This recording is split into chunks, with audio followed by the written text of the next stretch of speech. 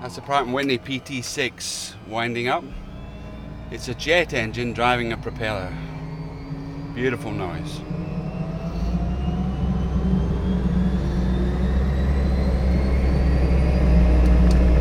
What a treat today, the ultimate way to see Loch Lomond. This is the Love Loch Lomond podcast, your guide to all that's good in beautiful Loch Lomond. I'm on board the Loch Lomond seaplane, and the voice that you can hear is Captain David West. He sat next to me, he's flying, we're just about to leave the mooring at Cameron House. We're going to taxi across the water and take off. This is episode 5, the last in the current series of podcasts, and it's packed full of adventure. Coming up. Formed during the last ice age, Loch Lomond is the largest expanse of fresh water in Great Britain. The T-Rex is huge. Look at him. Yeah, you don't want to get in his way. And he's up. He's doing well. He's doing well. This is a good run. This is a really good run. Oh, yes, yes. Well done, Colin. Oh, that was really, really good. This is the Love Loch Lomond podcast with Paul Saunders. That's us. We're cleared to go. We're untied, just leaving the jetty, making our way out into the middle of the loch and getting ready for our takeoff. That's the nose of the aircraft coming up now. Increasing the power, speed's building up. Pushing the nose forward, and there we are, a 55 mile an hour speedboat.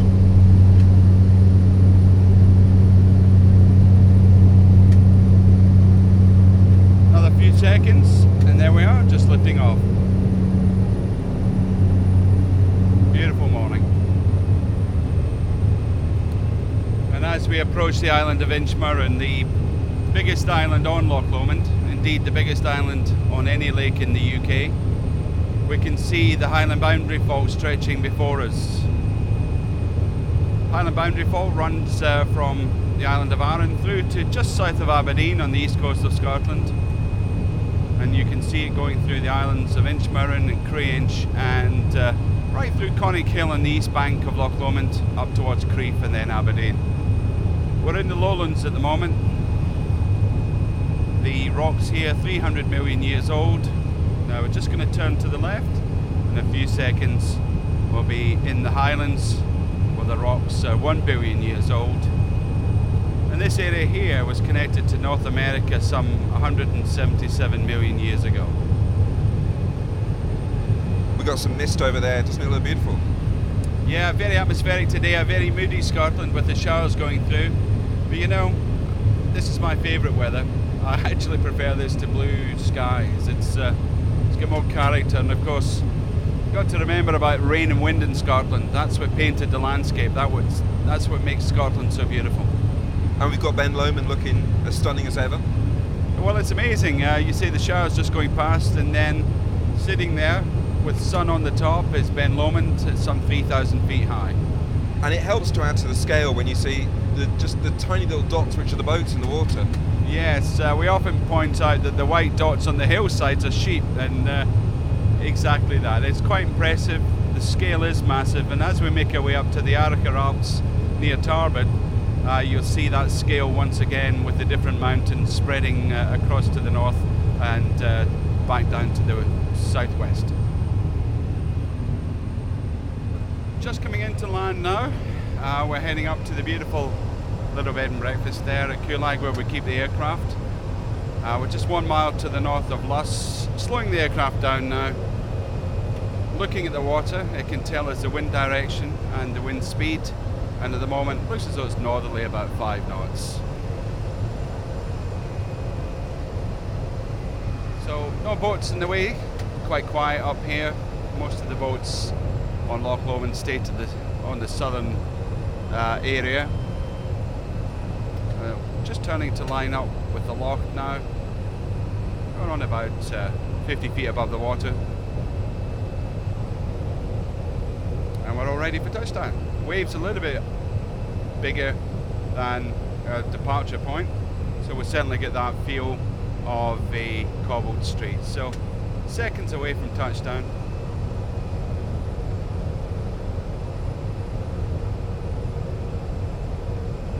There we are. Yeah, very much a cobbled street today.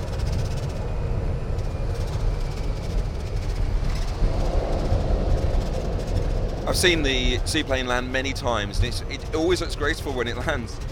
Oh, it is. It's a wonderful way to get around. It's freedom. It goes back to the halcyon days of travel, really. Back to the flying boats going in to places like Shannon, where Irish coffee was invented. But even here in Loch Lomond, the part of the water we've just landed on, there was a world speed record on this part of the loch. I think it was 1932. So that was the water world speed record.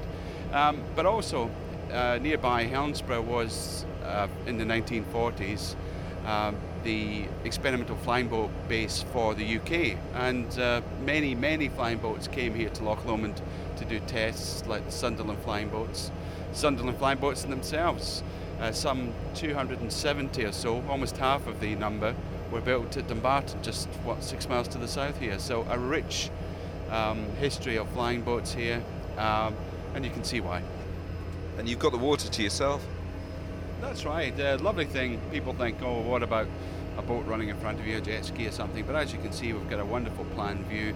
We can see where everything is, and we just pick a bit of water nobody else can use when we're going to be there. David, thank you so much. What an experience. I absolutely loved it. And when we were up in the air, I saw one of Sweeney's boat trips leaving from Balloch. This year, they've introduced a new audio guide voiced by TV presenter Neil Oliver. Here's a little taste of his commentary. Welcome to Loch Lomond, known as the Queen of Scottish Lochs. It's 23 miles long, 5 miles wide, and at its deepest point at the northern end, the loch is 636 feet deep, making it the third deepest in Scotland. Formed during the last ice age, Loch Lomond is the largest expanse of fresh water in Great Britain, with an area of 27.5 square miles. In 1999, the loch and surrounding area became Scotland's first national park. The River Leven, which we are now leaving, is the loch's only outlet. It flows into the River Clyde at Dumbarton, and from there into the Atlantic Ocean. A clip from Neil Oliver's commentary for Sweeney's Cruises. For Loch Lomond, Strathendrick, Western Bartonshire and the Clyde Sea Lochs, this is the Love Loch Lomond podcast. I'm in Clydebank now at the World of Golf. It's the largest driving range in Scotland with 72 bays over 2 tiers. But the noise that you can hear in the background comes from one of its other attractions, Jurassic Park, an adventure golf course with dinosaurs. Dinosaurs? How did dinosaurs come to be in Clydebank? Well, Yvonne from Jurassic Park has joined me, and she takes up the story. This used to be a Scottish mining village, and many years ago when they were panning for precious gemstones, they came across a small clutch of white eggs. Not knowing what these eggs were, decided that they would call in some experts. And the experts came along and couldn't believe it when they said that it was dinosaur eggs. And that's amazing, considering they hadn't seen dinosaurs here for the last 65 million years. Much to the horror of the townspeople, they thought, well, what do we do? So they thought about it and had several meetings and decided that they had to get the military involved and to help them protect themselves against these dinosaurs. So they cordoned off the area and built a compound, and the next thing was that they had to relocate because these dinosaurs were becoming a bit of a nuisance, to say the least. Well, when the townspeople left and the military were here, something happened. The military are no more. The dinosaurs are still here, and my goodness me, are they hungry. They sound like they're hungry. Yeah, they do, don't they? Haven't been fed today, I don't think. So we've got dinosaurs that are moving, that are making lots of noise. A little bit scary. Oh, not if you don't touch them. The T-Rex is huge. Look at him, his teeth opening and closing his jaw, swinging his tail, and I think he's about 12 metres long from nose to tail. So yeah, you don't want to get in his way. Something that's millions of years old, a dinosaur, compares quite differently to something that I'm seeing people use now, which is an iPhone. Why are they using iPhones? Oh, we have an app here for Jurassic Park, which does lots of things. It allows you to input your score as you play around these 18 holes of adventure golf. They allow you to post your scores onto the games board or onto Facebook. You can check out what your friends are doing. You can invite people to come and join you. And there's lots of interesting information. You can play a quiz, a dino hunt, you can take pictures of the dinosaurs eating you or your best friend, or even take a picture with Professor T, who's our mascot here at Jurassic Park. And I think you've just made miniature golf, crazy golf, even more competitive. Oh, absolutely, and I think the adults are more competitive than the children. But it really is. It's a game for everyone, and one that engages people in the sport of golf. We have seen this as really being an excellent stepping stone of people wanting to take up the game. This is the Love Loch Lomond podcast. I've come now to the Roseneath Peninsula, to Knockderry House. It's a stunning hotel, owned and run by Murdo and Beth McLeod. Murdo, you've got such a beautiful position here on the waterside. Tell me more about Knockderry's location. It lies on Loch Long, not quite the same as Loch Lomond, different habitats. It's maritime, bird life and wildlife generally are somewhat different to Loch Lomond, and yet there's only a few miles between us.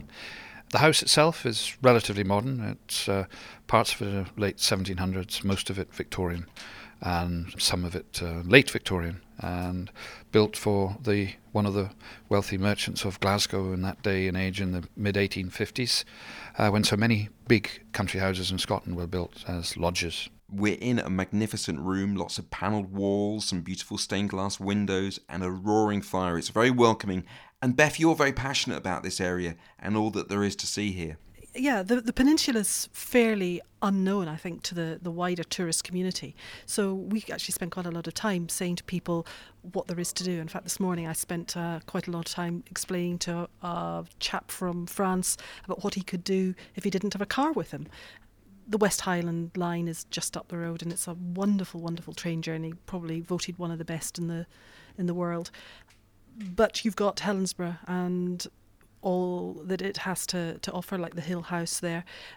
The local peninsula itself has a wonderful old Edwardian garden, Lynn Gardens, walking distance from the hotel, and you really won't see anything very much like it. It's been maintained by a family for years, and it's privately owned and run, and we recommend people to go and have a little look at that as well.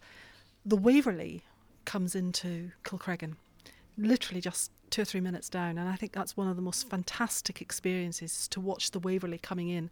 I remember one very early morning watching the Waverley leaving the pier as a nuclear submarine went up the River Clyde, and there was canoeists out at the same time on the water, and they were all within the same panorama on the loch. Just an amazing thing. So to come and be able to get a trip on the Waverley is a special thing to do. So there's loads of things to be doing. What to see and do, where to stay, lovelochlomond.com. Somewhere that I've been to many times on this series of podcasts is Loch Lomond Shores, and I'm back again to visit the iconic Maid of the Loch steamship.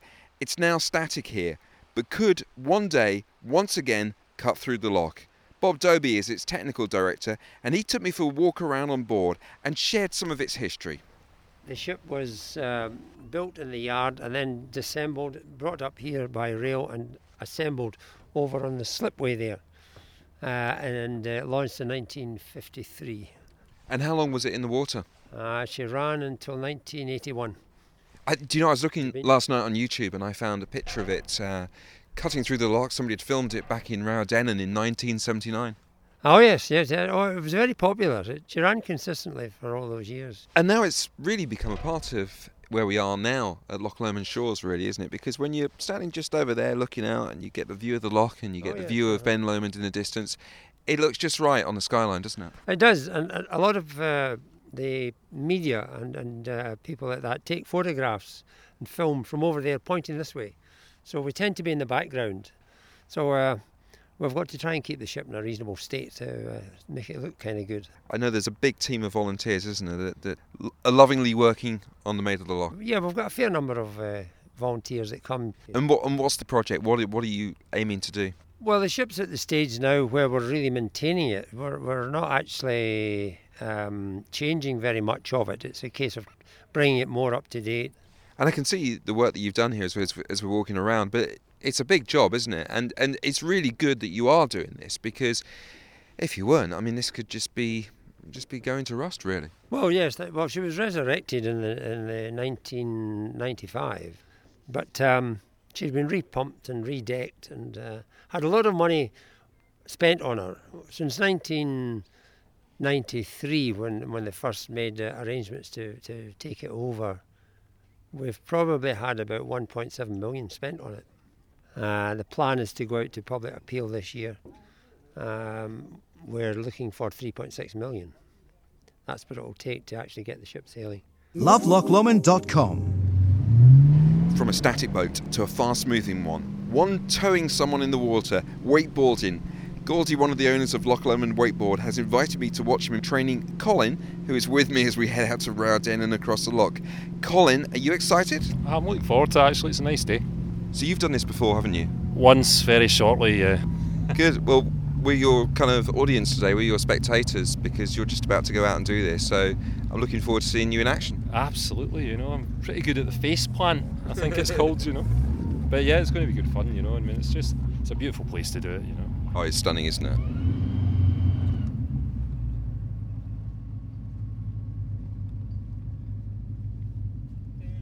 Here we are, we're coming to a stop. Okay, Colin's getting up, he's on the edge of the boat, he's putting his feet into the special boots attached to the boards, and he's getting himself ready, getting himself into the water. There's the wire that's running from the back of the boat where I am to the wakeboard, and Gordy's joined me here to give him some instructions. So you stay in the crouched position with your arms straight and your knees bent until the boat pulls you forward onto your feet. Mm-hmm. Okay? Yep. So just relax. Yeah. We'll take up the tension and follow me. And here we go. And he's off. He's got a good start. He's up. Oh, he's doing well. He's doing really, really well here. Oh, he's fallen in. Colin, when you're in the crouched position, okay, you're quite balanced, okay? So when you stand up, if you make every movement very slowly, yeah, so if you just slowly stand up, keeping your hips forward and your chest up, that's quite a strong position now. As soon as I start pulling the boat around, you're going to have to react a lot faster to any changes. So if you make all the changes you make very slow, you're not going to have to make any sharp movements, okay? You're doing really well, so just relax and let it happen.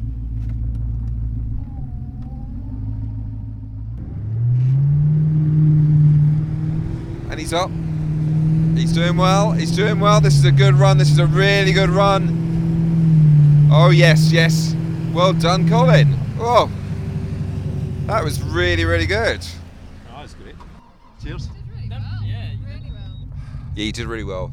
Thanks a lot. I did better than expected, just compared to my last time where I maybe got out of the water 3 or 4 times, like that time I was kind of getting out of the water most times, and even did 10 seconds or something on one of them. Well, you could see that you were following the advice that you were getting as well. Yeah. I mean, the tuition makes all the difference, and yeah.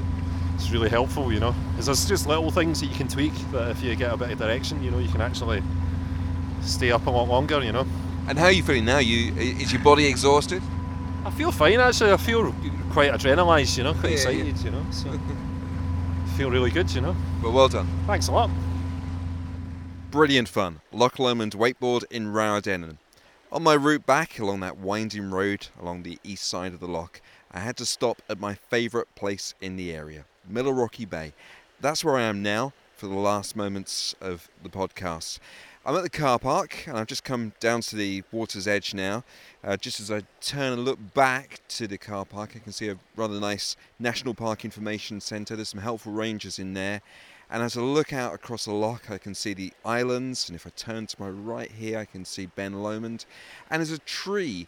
It's quite a famous tree because it appears in so many photographs in this area. In fact, there's somebody just photographing it right now. There's also a slipway just by the side of me here where boats are being launched into the water. It is beautiful and unspoilt and a perfect place to reflect on our adventures and discoveries in this series. Firstly, I'm pleased that at every opportunity I got onto the loch, which is where I saw a magnificent osprey on a cruise Loch Lomond boat trip. Quite a sight, particularly when you see them taking fish from the loch. I also saw one for just a few seconds at the David Marshall Lodge, up close on a video monitor. Yeah, she's gone. She's off. She's sick of waiting for her husband for her breakfast. I touched history, literally. Well, this is a flint arrowhead, shaped painstakingly by somebody over 4,000 years ago. And stood in between the lowlands and the highlands of Scotland. We're actually standing on the Highland boundary fault. I was never short of things to do, from abseiling through the trees at Go Ape. It's round about between 18 and 20 miles an hour in the middle, and you'll start to slow down to more of a 15 to 12 miles an hour at the far side. To exploring the islands on the loch. We're going to Inchcailloch Island, where there's a nice nature trail, viewpoints, picnic area, and a lot more to see. To standing very high on the top of a crane. Well, what you definitely don't want to do is look down, because if you take another 2 or 3 steps in front of you, the floor is made up of a metal mesh, so you can see right down 150 foot below you. I visited Dunbartonshire, the Clyde Sea Lochs, the Trossachs, and of course I've never been too far away from the beauty of Loch Lomond itself.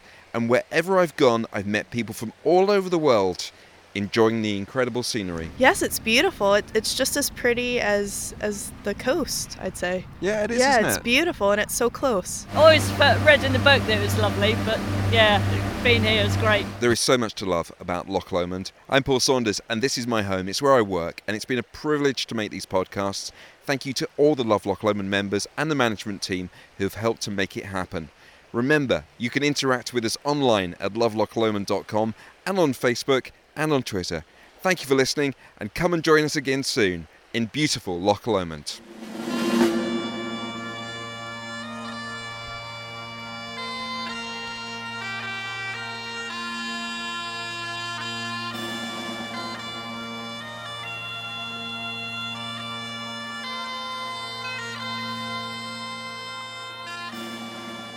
This podcast was produced for Love Loch Lomond by Paul Saunders Media. For more information, go to lovelochlomond.com.